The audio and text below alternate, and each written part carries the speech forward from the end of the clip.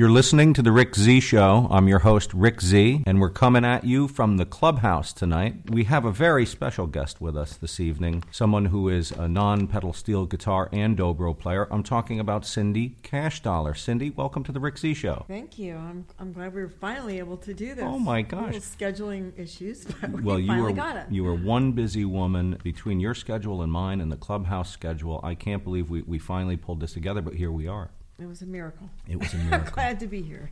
Very happy to have you here. We got so much to talk about, so let's just jump in with a little talk about your instrument. There are people that may not know the dobro as well as certainly as you. What is the difference between a non-pedal steel instrument and a dobro exactly? How would you describe non-pedal steel guitar to the layman? Wow, that's about 6 podcasts right here. But I will start with, it's kind of like the evolution of man poster. If you think about the evolution of the guitar to the dobro, which is a patent name, to the lap steel, which is, when they first started using pickups with amplifiers. Yeah. And finally, the non-pedal steel to the pedal steel is all a journey in design. But I will say that starting out with the dobro, a lot of people have seen it, but they may not connect that they've seen it with the name. Dobro is a patent name. Dobro is basically a guitar with a large decorative plate, like a cover plate. And underneath that pretty silver disc on the front of the guitar is a cone that is spun of aluminum and other alloys. And it looks like an upside-down stereo speaker. And that's exactly what it does. It projects the sound. And it's a resonator. Yeah, a resonator. That is the actual name. Dobro is Kleenex, resonator is tissue. Good analogy. Dobro was invented by the Dobro brothers, who came from Czechoslovakia. I didn't know that. And patented a way to make the guitar louder. And it was made in round necks, square necks. A square neck, which is what I play, is usually played on a lap, although now you can stand with it. Because of the square neck size, you can't press the strings down onto the fretboard with your left hand like you can on a regular guitar, because it has a nut that it raises the strings up, and you play it with a slide bar. And so that's the difference. So what was dobro is now kind of referred to as a resonator guitar. Did a resonator originate in the Appalachian Mountains? I mean, where did it come from originally for the people who invented it? Well, you said Czechoslovakia. It came from essentially. It was in the Dobro brothers' mind, just to amplify the instrument acoustically. But slide guitar in itself had come along long before it was applied to a resonator. The slide guitar was made it's in all different countries. It's in Africa, it's in India. All the instruments look different, but basically you're sliding along the fretboard with a slide bar, picking with your right hand. Long before the patent name of dobro, people were playing slide. The Portuguese sailors influenced the Hawaiian people. The Hawaiian people made the sound popular, and then when the Dobro brothers came along with their invention of the dobro, and then Hawaiian music came to the United States via the World's Fair, via a lot of different circumstances. It caught on with a lot of different people, and also with country and bluegrass players. So when you say Appalachian, I think that there was also the influence there with the dulcimer, which is played with the fingers but still on the lap. And so it's a sound. It's really an inherent sound that you connect to a lot of different things. It's really amazing. Well, it's a beautiful sound. I mean, it's one of my favorite instruments, actually. I mean, it's got this high, the high lonesome sound, I guess is how they refer to it. Yes. It's got such a mournful twang to it, but in a beautiful way. It's always, I was going to say it always resonated with me, but I'm not even going to go That's there. That's good. We can go with that. That wasn't even on purpose. We can go with that. I mean, because the left hand is doing the work, instead of fretting chords or single notes like you would on a regular guitar, where you're pressing the strings down on the fretboard, a slide bar that you hold in your left hand is doing that work for you. And you can do chords, or you can do singular notes, and you can also do different tunings to get to different sounds. It's a little bit like playing slide guitar, I imagine. Yeah, because slide guitar is either the form of slide that I'm speaking of right now, or there's bottleneck style, which is applied to a regular guitar with a round neck. The strings are close to the fret. to the fretboard, and people usually play with a glass slide bar or a number of different materials that they use on their ring finger, their left hand, or their middle finger, or whatever suits them. Yeah. So that's what, when people see a lot of slide guitar players, that's what they're seeing, is somebody sliding up and down the fretboard on a regular guitar. Bonnie Raitt, Lowell George, Duane Allman, all these people. All the greats. Played slides. Sonny Landreth, Rory Block, a lot of people, Arlen Roth. A lot of people you've played with, in Yeah. fact. Do you think you might play a little piece just to demonstrate the sound for our listeners? Sure. That would I'll be do great. that right now. Play a little something for us. All right, here we go. I'll just do a little bit so people can hear the sound of it. The dobro was, as I said, used in Hawaiian music, and then it got popular in country music and bluegrass, and now it's used for so many different things. But I'll just all do over a the place little now. bit here. So the dobro is tuned. There's different tunings you can use, but this is open G tuning, and I usually start with the top string, the string furthest away from me, the thinnest string, which is a D note, D dog, B boy, G, then that repeats D, B, G. And so this is on my lap, and so this is probably the sound that most people will have heard on this instrument. A lot of people kind of think this is a country bluegrass sound.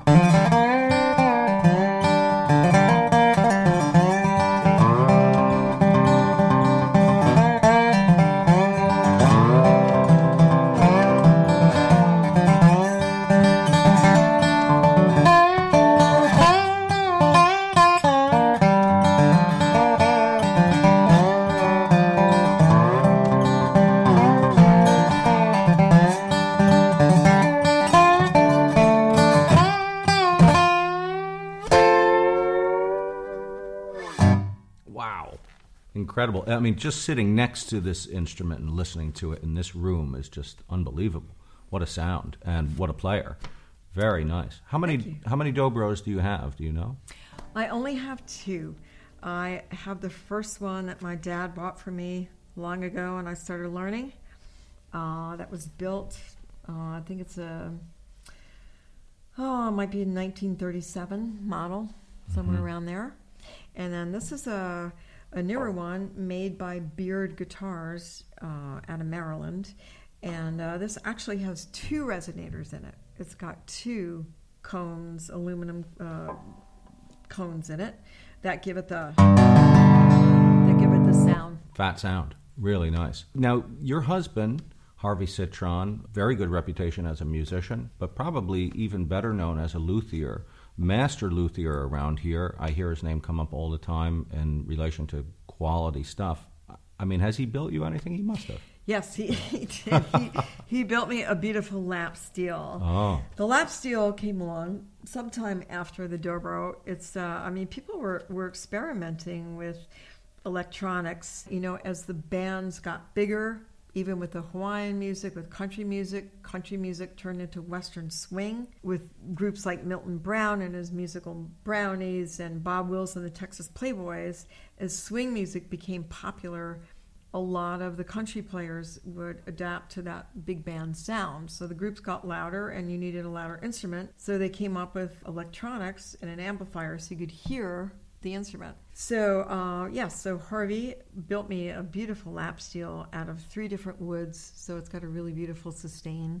And I use that particular lap steel in the same tuning, open G tuning, but it's really something. It's a gorgeous, gorgeous sounding instrument. It sure is. And you've got a lot of non-pedal steel guitars, I imagine. I mean, I've seen some on YouTube that you play. There was one in particular that caught my attention. There were a few, actually. One was a 1927. You know the one I'm talking about? Yes, it was an instrument called a Weisenborn. It was invented by Henry Weisenborn. They were made in the 20s, and they were made of koa wood.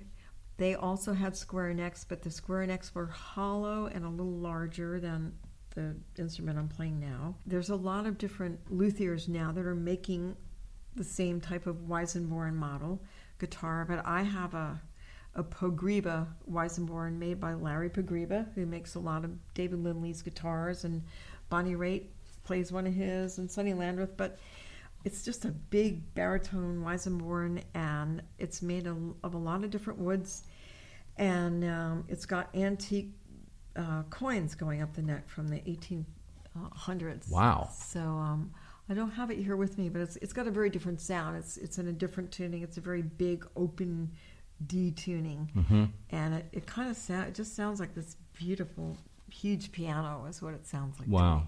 And you have a Remington as well. I have a steel guitar. Actually, it's a double neck 8-string steel guitar. Each neck has 8 strings. Each neck's in a different tuning. And that was built by Herb Remington, who was the steel guitar player for Bob Wills and the Texas Playboys for some time. And he made this especially for you, right? Yes. And you've worked together with him as well. He's on some recordings of yours, I Yes. believe. When I was with the Western Swing, Texas Swing group Asleep at the Wheel, we did a couple of CDs that were a tribute to Bob Wills and the Texas Playboys. Bob Wills being one of the, as I mentioned earlier, one of the forerunners of Western swing music. Huge influence on he had music. amazing bands. Yeah, much bigger than people realize, all the people that he influenced. The swing music that was played by Bob Wills and the Texas Playboys was really this melting pot of jazz and blues and big band and all these different things. And Herb Remington was one of the famous steel guitar players that Bob had hired. The other one was Leon McAuliffe. There was a few different steel players. Bob Wills and his band went on for quite a long time. But when I was with the Sleep at the Wheel, we did a couple of tribute CDs to Bob Wills. And the first one, a lot of the original members of that group are still alive. So we had Johnny Gimmel on fiddle, the great Eldon Shamlin on guitar, Leon Rausch on vocals. It was really amazing to work with all those people. I'd love to hear a little something that you recorded with Herb. Is that possible to listen to? Yeah, actually my first CD, Slideshow, which has a lot of different guests, Herb Remington is playing on 2 tracks. And we had such a great time. He really was a huge influence on my steel guitar playing, and a teacher and a mentor and a dear friend. So one of the tracks we did was a track that Bob Wills and the Playboys had cut, Twin Guitar Special. Twin Guitar Special, Cindy Cashdollar, Herb Remington. Listen to this.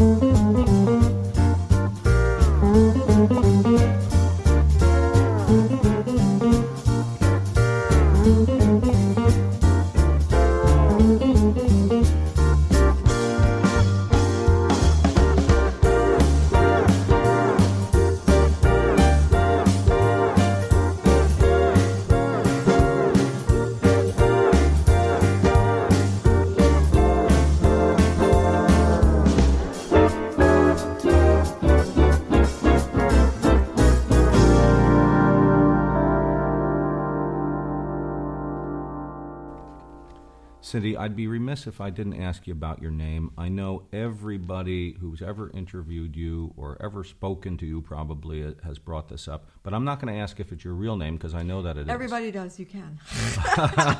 I'm sure you're used to it, but I know it is your real name. What interests me is the lineage behind it. I was thinking about it last night. I was like, what could that be? I mean, for one thing, it's such a cool name. It's got cash and dollar in it. I mean, did that put any pressure on you growing up? I mean, that's a lot of pressure. But no, I was relentlessly teased in high school. Both my brother, Russ Cashdollar, and myself. My brother's a drummer. I mean, is that Scottish? I mean, what is that name? Where's it come from? We're not really sure. It's a name that goes very far back in Woodstock, and also. There was Cashdollars throughout Ulster County, but they're also very prevalent in Tennessee, Pennsylvania, and West Virginia. I've met a Cashdollar that grew up on the Mohawk Indian Reservation, Robert Cashdollar. I've met many over the years that all claim a different lineage. So it's on my things to do. You always have a list. Yeah, I'm going to do this someday. So someday, I'm going to try and figure out where it came from because I've met so many different Cashdollars in those different parts. I'm surprised to hear that. I've never heard the name other than from you. Being on the road all these years, before cell phones and computers, whenever I was on the road, before that, I would just look through a phone book in the hotel room. It's very interesting. I would look up Cashdollars, find them once in a blue moon, call them, get invited over to someone's home for the afternoon if I had a day off. So, if you have that weird a name, it's nice. You have a camaraderie with other I would imagine you do. Who have suffered their whole life with saying, yes, it's real. Yes, it's one word. Here's how it's spelled. Yeah. It's a cool name. Love it. Love it. Now, you mentioned Woodstock a little while ago. You're from Woodstock, born and raised, right? Mm-hmm. Yes. Let me ask you about Woodstock. Woodstock, obviously a very venerated spot for musicians, not just in New York State, but I have friends that come in from outside of New York State. They all want to go to Woodstock. Can we see Woodstock? It's a very fabled place filled with folklore, but is it still that same place? Does it still have some of that old magic, or has that just kind of faded into legend at this point? That's a really good question. Of course, it's nothing like it was when I was growing up there, which was before the Woodstock Festival, but close to. There's still the magic there to me. It looks the same. The buildings haven't changed. You can go into town of Woodstock. Most of the buildings look exactly like they did long ago when you see the old historic photos. But the content of Woodstock is very different. When I was growing up, before the festival, it really was a township of, you had the artists, whether they were painters, poets, sculptors, musicians. And then you had the local people that had always been there that were farmers, like my family. My grandparents had a dairy farm. Our dad delivered milk, worked on the farm. Woodworkers, mill workers, it was a very hard-working kind of community on that end. And then the festival came. But it was always, I think, a place that drew, if you weren't born and raised there, and you were an artist looking for a nice place to create and find peace, it was Woodstock. And I believe that element is still there, although it shows up in different ways. Well, when you were a young girl growing up in Woodstock, and it was still that kind of fabled place, almost like talking about old Hollywood or something. That's very true. There were a lot of characters and a lot of great musicians, and some of them championed your music. I'm talking about people like Rick Danko and Lee Von Helm and Paul Butterfield. It's funny. We're talking of a litany of people that could have been at the Woodstock Festival. In fact. And in fact, Paul Butterfield, he played. And the band did, and too. And the band played as well. They weren't allowed to be filmed, I guess. Yeah, they were all there. So you have this kind of history with Woodstock, but then all of a sudden, out of nowhere, as it would appear, You leave, you move to Austin, Texas. You're there for, 20 plus years. Yeah. Did you go there for work, or were you trying to steep yourself in Texas blues? Why'd you go there? Not at all. I did go there for work. Growing up in Woodstock, I was so influenced by so many different musicians that were there. There was a club there called Joyous Lake, which had a lot of different touring acts. I saw so many different bands there. And even when I was 11, 12 years old, taking guitar lessons, my first concert was seeing in Woodstock, Van Morrison, John Hammond Jr., Odetta, all these artists. So I always had music in my life and played with a lot of different artists. I was very lucky at a young age to have met and worked with so many amazing artists in Woodstock.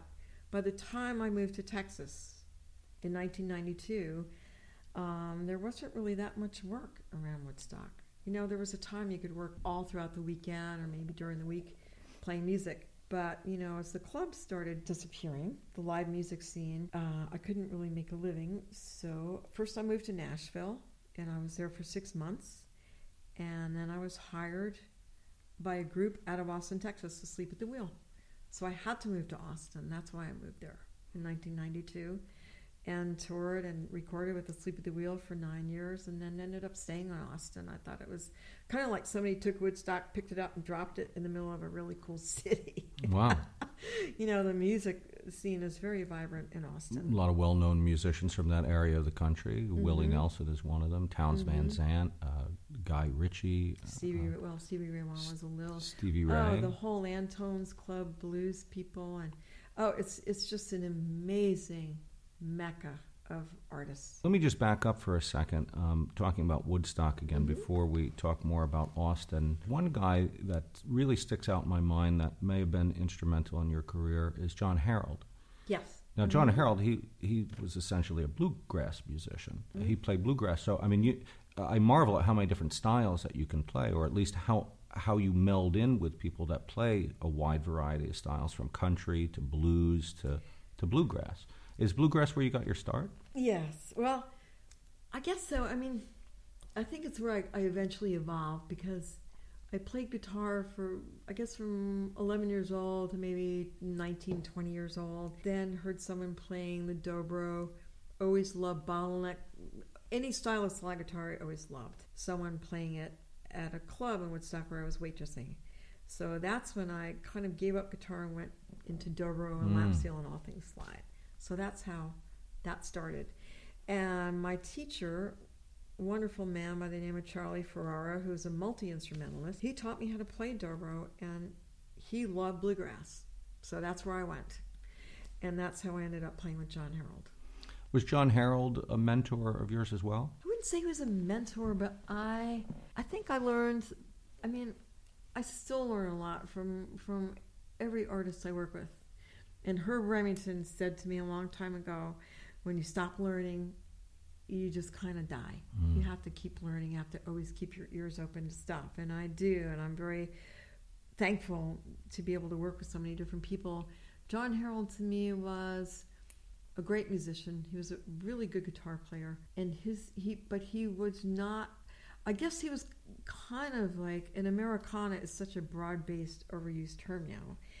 But his music was bluegrass, but it was also, I guess you would call Americana. It covered a wide variety of styles within the acoustic idiom. It was very interesting to me back then to be playing bluegrass, and you'd be playing straight bluegrass, and we'd be playing a lot of bluegrass festivals, but we were always the oddballs at the bluegrass festivals, We weren't just straight bluegrass. John played folk music. He was in a very popular group called the Greenbrier Boys, which was folk and bluegrass. So he kind of was a broad spectrum, I would say, of music styles. And so I would say yes, that it was an eye-opener to play with him and just kind of see a person that kind of walked the walk in all these different little pockets of music and could still get booked at festivals. And, that's kind of a little before festivals started broadening out. Bluegrass festival now, well, that could encompass a lot of different kinds of music, Sure. So yeah, he was one of many influences, I would say, educators. When you left this area and you went down to Austin, how did the music change for you? You started learning more about Texas blues. Wow. That was like, when I got hired by Sleep at the Wheel, it's a Texas swing band. They wanted a steel guitar player. Well, I had just started learning as a hobby. I had been touring with Leon Redbone for 5 years and just playing Leon Redbone, kind of, real steeped in like old blues kind of stuff. And so the steel guitar was just kind of a hobby for me. But I was a big Asleep at the Wheel fan and big Texas swing fan. I had never played it, but I had seen it, heard it. And so when they hired me, it really was sink or swim. And I had given them a demo tape, and the band leader Ray Benson said to me, "Well, we're going to give you 6 months." He said, "Heard your demo, hell of a Dobro player. Can't say much about your steel guitar playing, but I your promise." Tell me what you really think. Yeah, he said, "We tried a bunch of people out, and they can't get along with anybody, so." You work with Leon Redbone for 5 years. That tells me you can work with anybody. That's exactly what he said. Wow. Exactly. So, yeah, it really was sink or swim. I was married at the time to someone else, moved him to Austin, and it really was, it was a pressurized situation. It was really a situation that I had so much on the line, I really couldn't just quit, even though there was a lot of times I wanted to in the beginning. It was way over my head.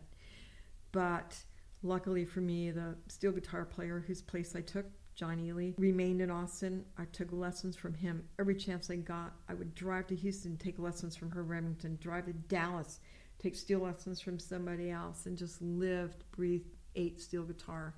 That's dedication. Till it was no longer a hobby. It was just, I had to learn the instrument to keep up with this amazing band that had saxophone, piano, fiddle. It was a big band of swing music. I couldn't read music, didn't know music theory, but I had a good ear. So I made it, I stuck to it, but it was not easy. Well, also a lot of that hard work and dedication paid off, because you certainly earned the respect of your peers down there. In 2011, you were inducted into the Texas Steel Guitar Hall of Fame, right? Yeah, that was a huge honor. I was the first woman to be inducted. Yes, that's amazing. Not a lot of female steel guitar players. There are, don't know why. But that was a really sweet honor. So many people I admire were in that Hall of Fame, and a great bunch of people. And it was a really amazing place to be that day. And it's not the only honor you were bestowed with. You also were inducted into the Texas Musician Hall of Fame a year later, right? Yeah, that was great too. I mean, it's such an amazing place, much like Woodstock. Before I said, Woodstock reminded me of somebody who just took Woodstock in the old days and dumped it into a big city in the middle of Texas. But it's a very live music-oriented town. Nashville is more, I think, of a publishing, recording town, even though there's great live music there. Yeah. Texas, even though there is that, is just 7 nights a week. It's just pumping out in so many clubs. Great live music. I used to go down to Nashville and play, and it was great for the first few years, but toward the end, just maybe a few years ago, it was so many cover bands. It was very surprising. Everywhere I looked in Nashville, people doing Journey covers. I know, because country music has become pop music, which has become, it's like, it's kind of hard pressed to find, will the real Nashville please stand up? Because there's so many different versions of it. But, speaking of accolades, by the way, Cindy, that you have not one, not two, but 5 Grammys. Are these Grammys that you won with Asleep at the Wheel? Yes. What do they do when a group wins Grammys? Do they just issue a Grammy statue to everybody in the band? How does that work? Yes, but it depends on who you're working with, too. I think Ray Benson, who is Asleep at the Wheel, been the band leader for so long, he made sure that each one of us was honored. That's great. Not only as an individual, but collectively as the band. The Grammys were really fun, and we would we played quite some of the after parties for the Grammys. I mean, it's such an honor, but it's such a fun thing to do, especially just watching people coming into the auditorium and hearing all the great live music, and it's a very fun time. It's got to be great. What do you do with the Grammys? Where are they? Do you put them on the mantle? Do you wrap them up in tissue paper and put them away in the closet? I think What do you people do? have different uses for them. They might Holding up a display shelf them. or something? Yeah, they have different ways. Right now, mine are on a mantle. They look nice there. It's like, hell, I spent a lot of mileage and years for these, so they're on the mantle in the living room, yes. Let's hear not these specific Grammys, but just Grammy. I have a feeling you're not done winning Grammys. I want to give our listeners another chance to hear why you win these Grammys and why you're bestowed with these awards and accolades. Let's hear a little something else. How about that? Well, I brought a couple of tracks here I have a new CD coming out. The first one was Slideshow with a lot of different guest artists, and this is my second one. A long time span in between. Mm-hmm. Like 15 years. 15 years. Just finding time to do it, and there's different guest artists, so it's up to it's kind of like you and I trying to get together, to get you're so busy together. I was going to ask you, and now I don't really need to, I figured it out on my own. I was going to ask you why it has been 15 years between albums, but you're so busy playing with other people. When do you have time to make albums? I figured you'd have 10 albums by now, but you're so busy working with other people. And some people do it. I just work at a different pace. Mm-hmm. And I just thought, sometimes it's just so busy that I would get off the road and just be really tired and not want to have to do anything.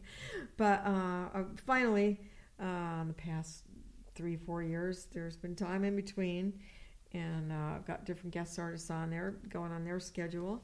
So I love so many different styles of music and so many different players, and that's what this new CD is. Again, it's called Waltz for Abilene. It's called Waltz for Abilene. Great title.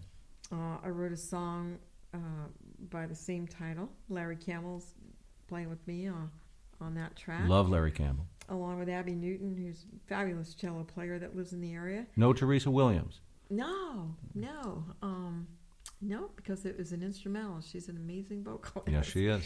So the new CD will be out in January. I will have it in a few weeks at live shows I'm doing for sale, but it will officially be out to the public in January. Congratulations, by the way. Thank you. I am so glad to have been able to put the whole thing together and have it out now.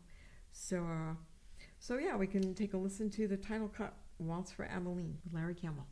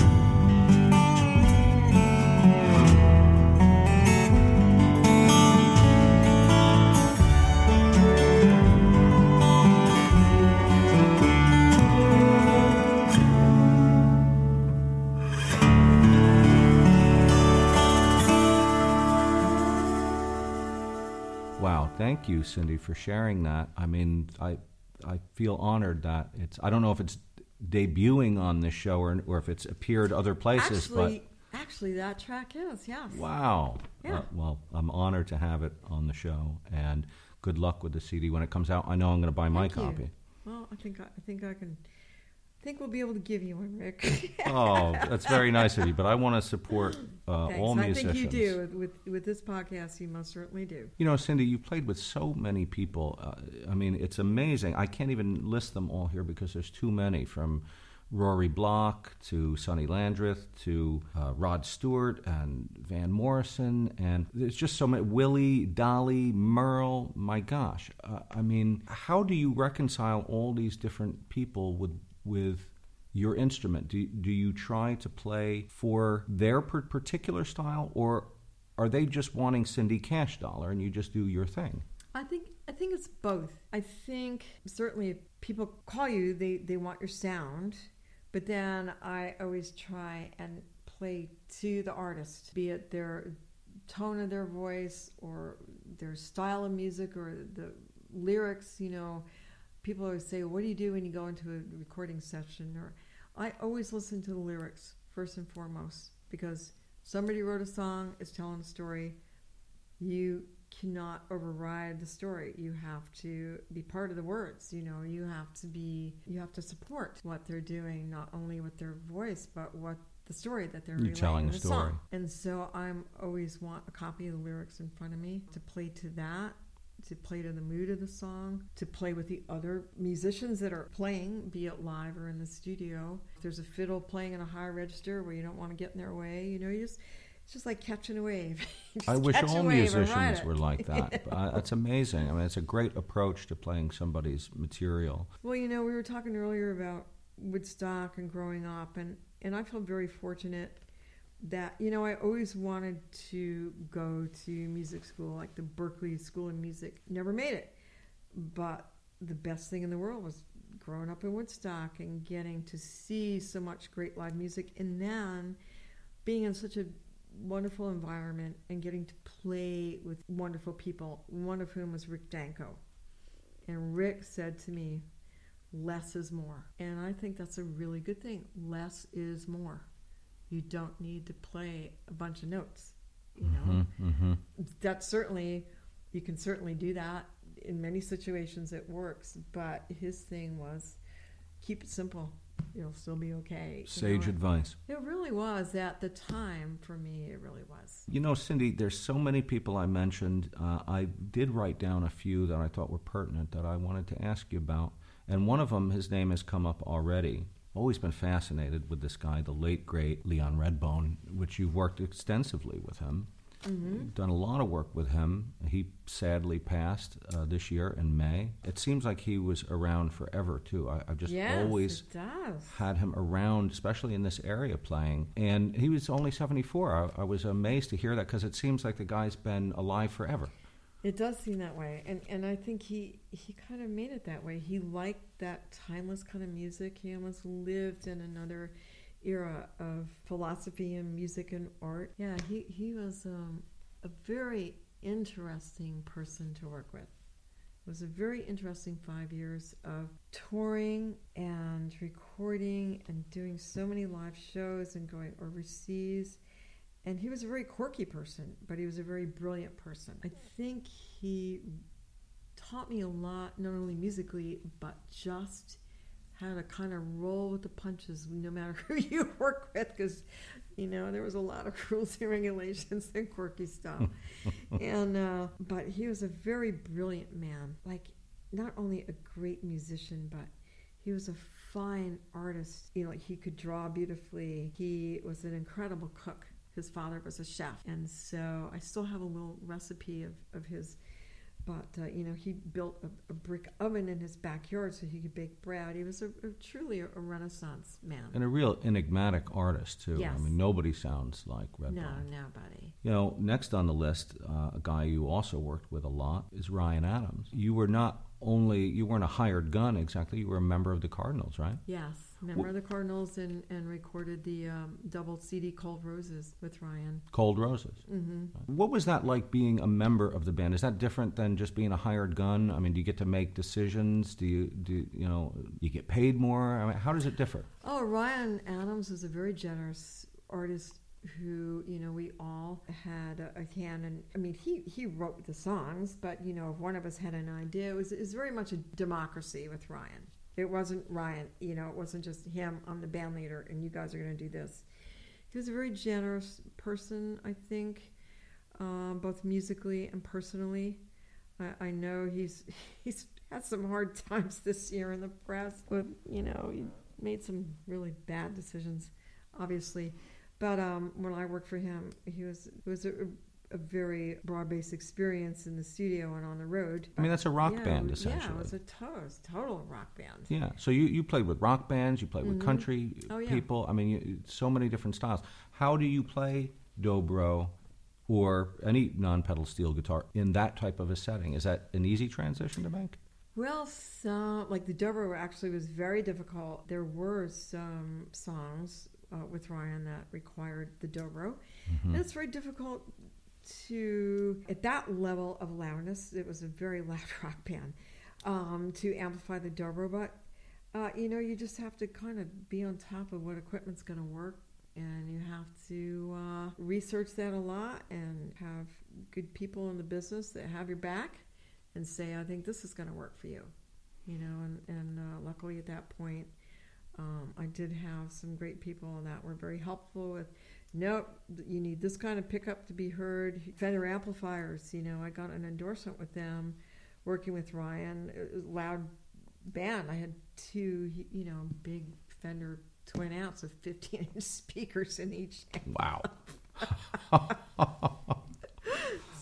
So the dobro, let's just say that was saved for just a few of the songs. Yeah. And the rest were on steel guitar and lap steel. There's another guy here I've written down. He made a little bit of a splash back in the 60s. Some people may not remember his name, Bob Dylan. Bob Dylan, talk about enigmatic guy. I have Telltale Signs. I listen to it all the time, so I get to hear you on that. What was that experience like? I mean, that's a loaded question, I'm sure. But working with Bob Dylan is probably, my guess is it's not like working with other people in many ways. I heard a rumor one time that musicians that worked with him sometimes had to sign these contracts that they wouldn't post photos or they wouldn't talk much about working with him. Have you experienced any of that? I think just out of respect, I don't recall signing anything. I mean, I've had to do that with other artists I work with. I don't recall it with Bob, and I know you're referring to his CD Time Out of Mind, which is the work I did with Bob. Oh, Telltale Signs, I said? Time Out of Mind. Time Out of Mind. CD. Oh, yeah. Well, Telltale Signs also has something you playing on it as well. Oh, that was... It's a compilation. Probably some of that tracks, because I know Time Out of Mind, there was a lot of different takes of one song. And so these various takes seem to have ended up on various projects, various CDs. The main... the project I worked was on that recording. I mean, it's a loaded question, because I think with every person I work with, they're multifaceted, and he's certainly multifaceted. I found him to be a very lovely person, funny sense of humor. I've always heard that. Yeah, very interesting to watch the whole process of Time Out of Mind. It was recorded, at least the portion that I did. It was recorded in a few different studios. I was at Criteria Studio in Miami, which was the famous studio for the Bee Gees. Yeah. And a bunch of people. So it's a big cavernous room. I think there was like 13 of us playing live. Daniel Lenoir was the producer. I thought that Bob's intuitiveness on how to do a certain style of one song was really amazing to watch and be part of. Trying songs in different keys, different tempos. Jim Keltner was on drums, so he had a good hand in setting some of the feel for a lot of the different versions we were doing.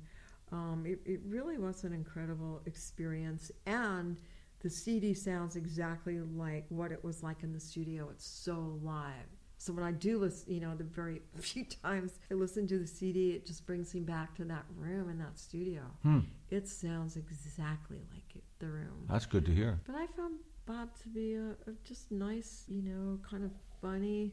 As soon as we would go back in the control room to listen to playback, he would go around to each one of us. What do you think of that take? Wow. Yeah. Wanted your opinions. Yeah.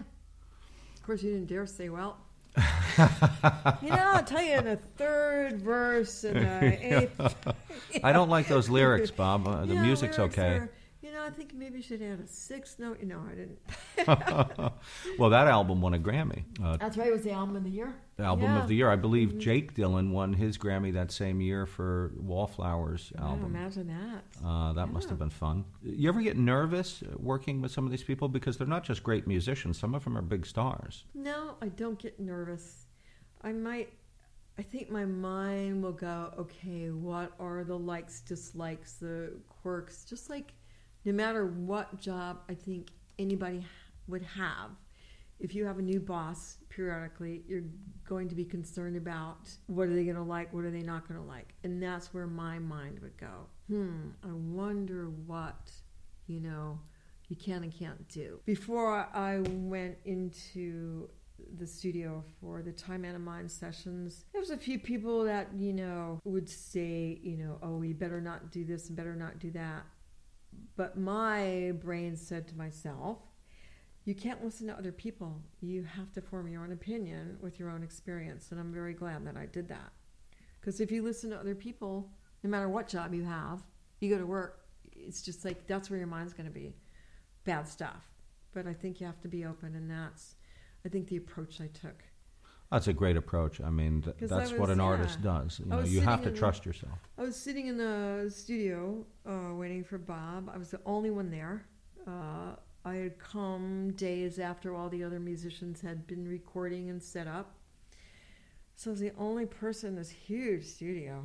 And his road manager came up to me and said, Bob's coming. Bob's coming. And I thought, well, okay, what am I supposed to do? Roll out the red carpet? Or? No, it was interesting, and so he was lovely. I was sitting at my steel guitar, and he just came up to me and said, "Oh, hi, nice to meet you, and I have a steel guitar, So yeah, so my advice is to anyone in this business who might have a bit of nerves about that, and rightly so with anybody, any new person you're working with, just be open. You're a different person that they're working with too. So well, Bob they might Dylan, be nervous about working with you. Exactly. I was going to say Dylan should be nervous working with you, not the other way around. Just meeting a new person and just getting used to the lay of the land. I'm going to ask him if he was nervous working with you when he comes on the show. I think he's next week's guest. Paul, is he? Yeah. Right. All right. You know what? Before we have to go, I hate it when our time ebbs away. I'm having such a good time, but alas, all good things come to an end. So could we play something else off the new album? Sure. You were asking me before we started the podcast here. We were talking about Texas blues. Yes. And it's interesting. It's like blues, there's so many facets of it, and I think to really hear the difference, you would have to maybe live in different areas of the country to pick up on the different styles, just like any kind of music that is kind of steeped in one place or another. I did, after a while of living in Austin, Texas, and, I was with Asleep at the Wheel for 9 years. I left just because I wanted to start doing other music other than Western swing. I wanted to get back to other stuff. So there was a lot of blues musicians in Austin.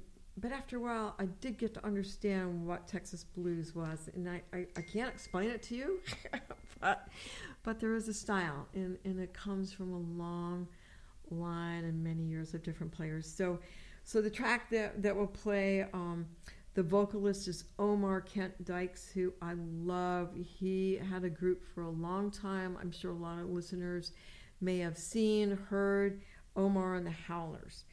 And so Omar, we did a song called How Many More Years. I'm playing lap steel, and Omar's singing and playing guitar. And also on this track is Derek O'Brien, one of the greats of Texas blues in Austin.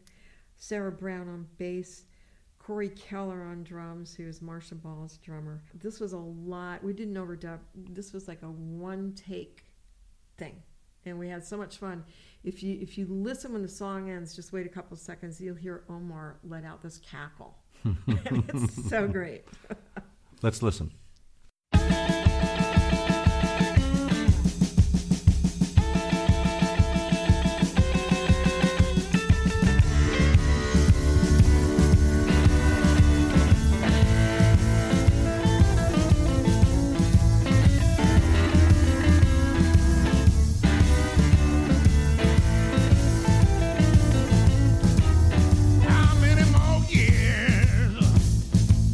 Have I gotta let you go?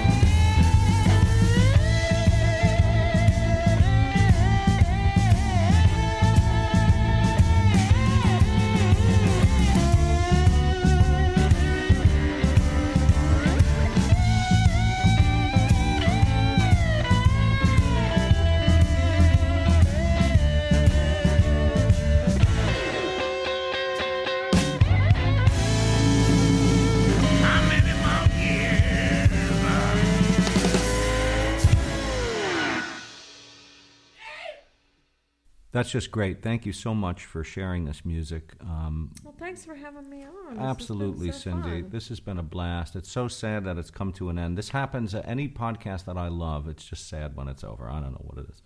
See, and I wanted to ask you about your time in Nashville, but we'll do it after the podcast. Okay, absolutely. I mean, I'd love yeah. to talk about that. Cindy, thank you again for making the time out of your very busy schedule to come here, talk about your career and your music, and just hang out. It's Thank been you, really and great. I just hope whoever hears this, if you see me playing live, I'll be touring with Sonny Landreth. This year, I tour with Rory Block, who's amazing. She's just an incredible vocalist. She is and incredible. Country blues artist. We have a duo called Sisters of Slide. Whoever's coming out to the shows, I play once a month at the Falcon. I have a group called Cindy Cashdollar and the Syncopators. My brother Russ Cashdollar's on drums. Jeremy Baum, Andy Stack, Adrian Raju, Ryan Berg. We have a great swing band. Great. So I can't wait to come out and see you myself. Say hi. Always come up to me and say hi. I enjoy meeting people. And I hope you staying come around. back sometime and join us. You're welcome to visit anytime you want. Thank you. Always nice to be home. Thank you, Cindy. You're listening to The Rick Z Show. I'm your host, Rick Z. Every week produced and engineered by Rusty Johnson. And hey, thanks to Paul Antonell and the Clubhouse Studios for housing us here tonight and hosting tonight's podcast. Click subscribe. Here's an idea. Come back next week, and I promise I'll interview another talented and interesting Hudson Valley musician, and we'll see you then.